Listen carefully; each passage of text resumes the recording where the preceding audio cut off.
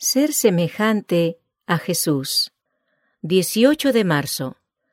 Toda persona tiene un don y es responsable por ese don.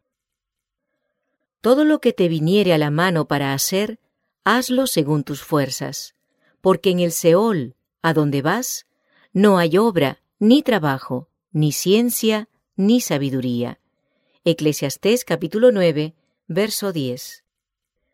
La parábola de los talentos debería ser materia de estudio y oración más cuidadosos, porque tiene una aplicación para cada hombre, mujer y niño que posean la capacidad de razonamiento. La obligación y responsabilidad están en proporción a los talentos que Dios concede a cada uno.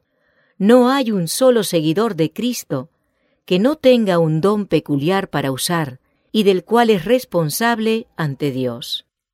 Muchos han presentado excusas por no cumplir su servicio a Cristo, diciendo que otros tienen mayores dones o ventajas que ellos. Ha prevalecido la opinión de que solo los que tienen talentos especiales deben santificar sus capacidades para el servicio de Dios.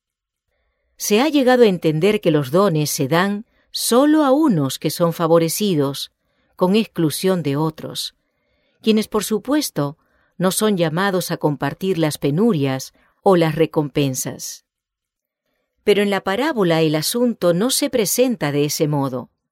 Cuando el señor de la casa llamó a sus siervos, dio a cada uno su obra. Toda la familia de Dios está incluida en la responsabilidad de usar los bienes de su Señor. Toda persona, desde la más insignificante y desconocida hasta la más importante y exaltada, es un agente moral dotado con capacidades por las cuales tiene responsabilidades ante Dios. En grado mayor o menor, todos están a cargo de los talentos de su Señor.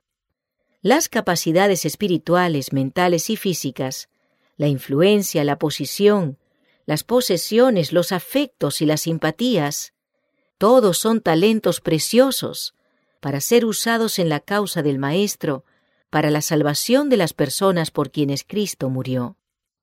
Dios requiere que cada uno sea un obrero en su viña. Usted ha de hacer la tarea que le fue asignado, y ha de hacerla con fidelidad.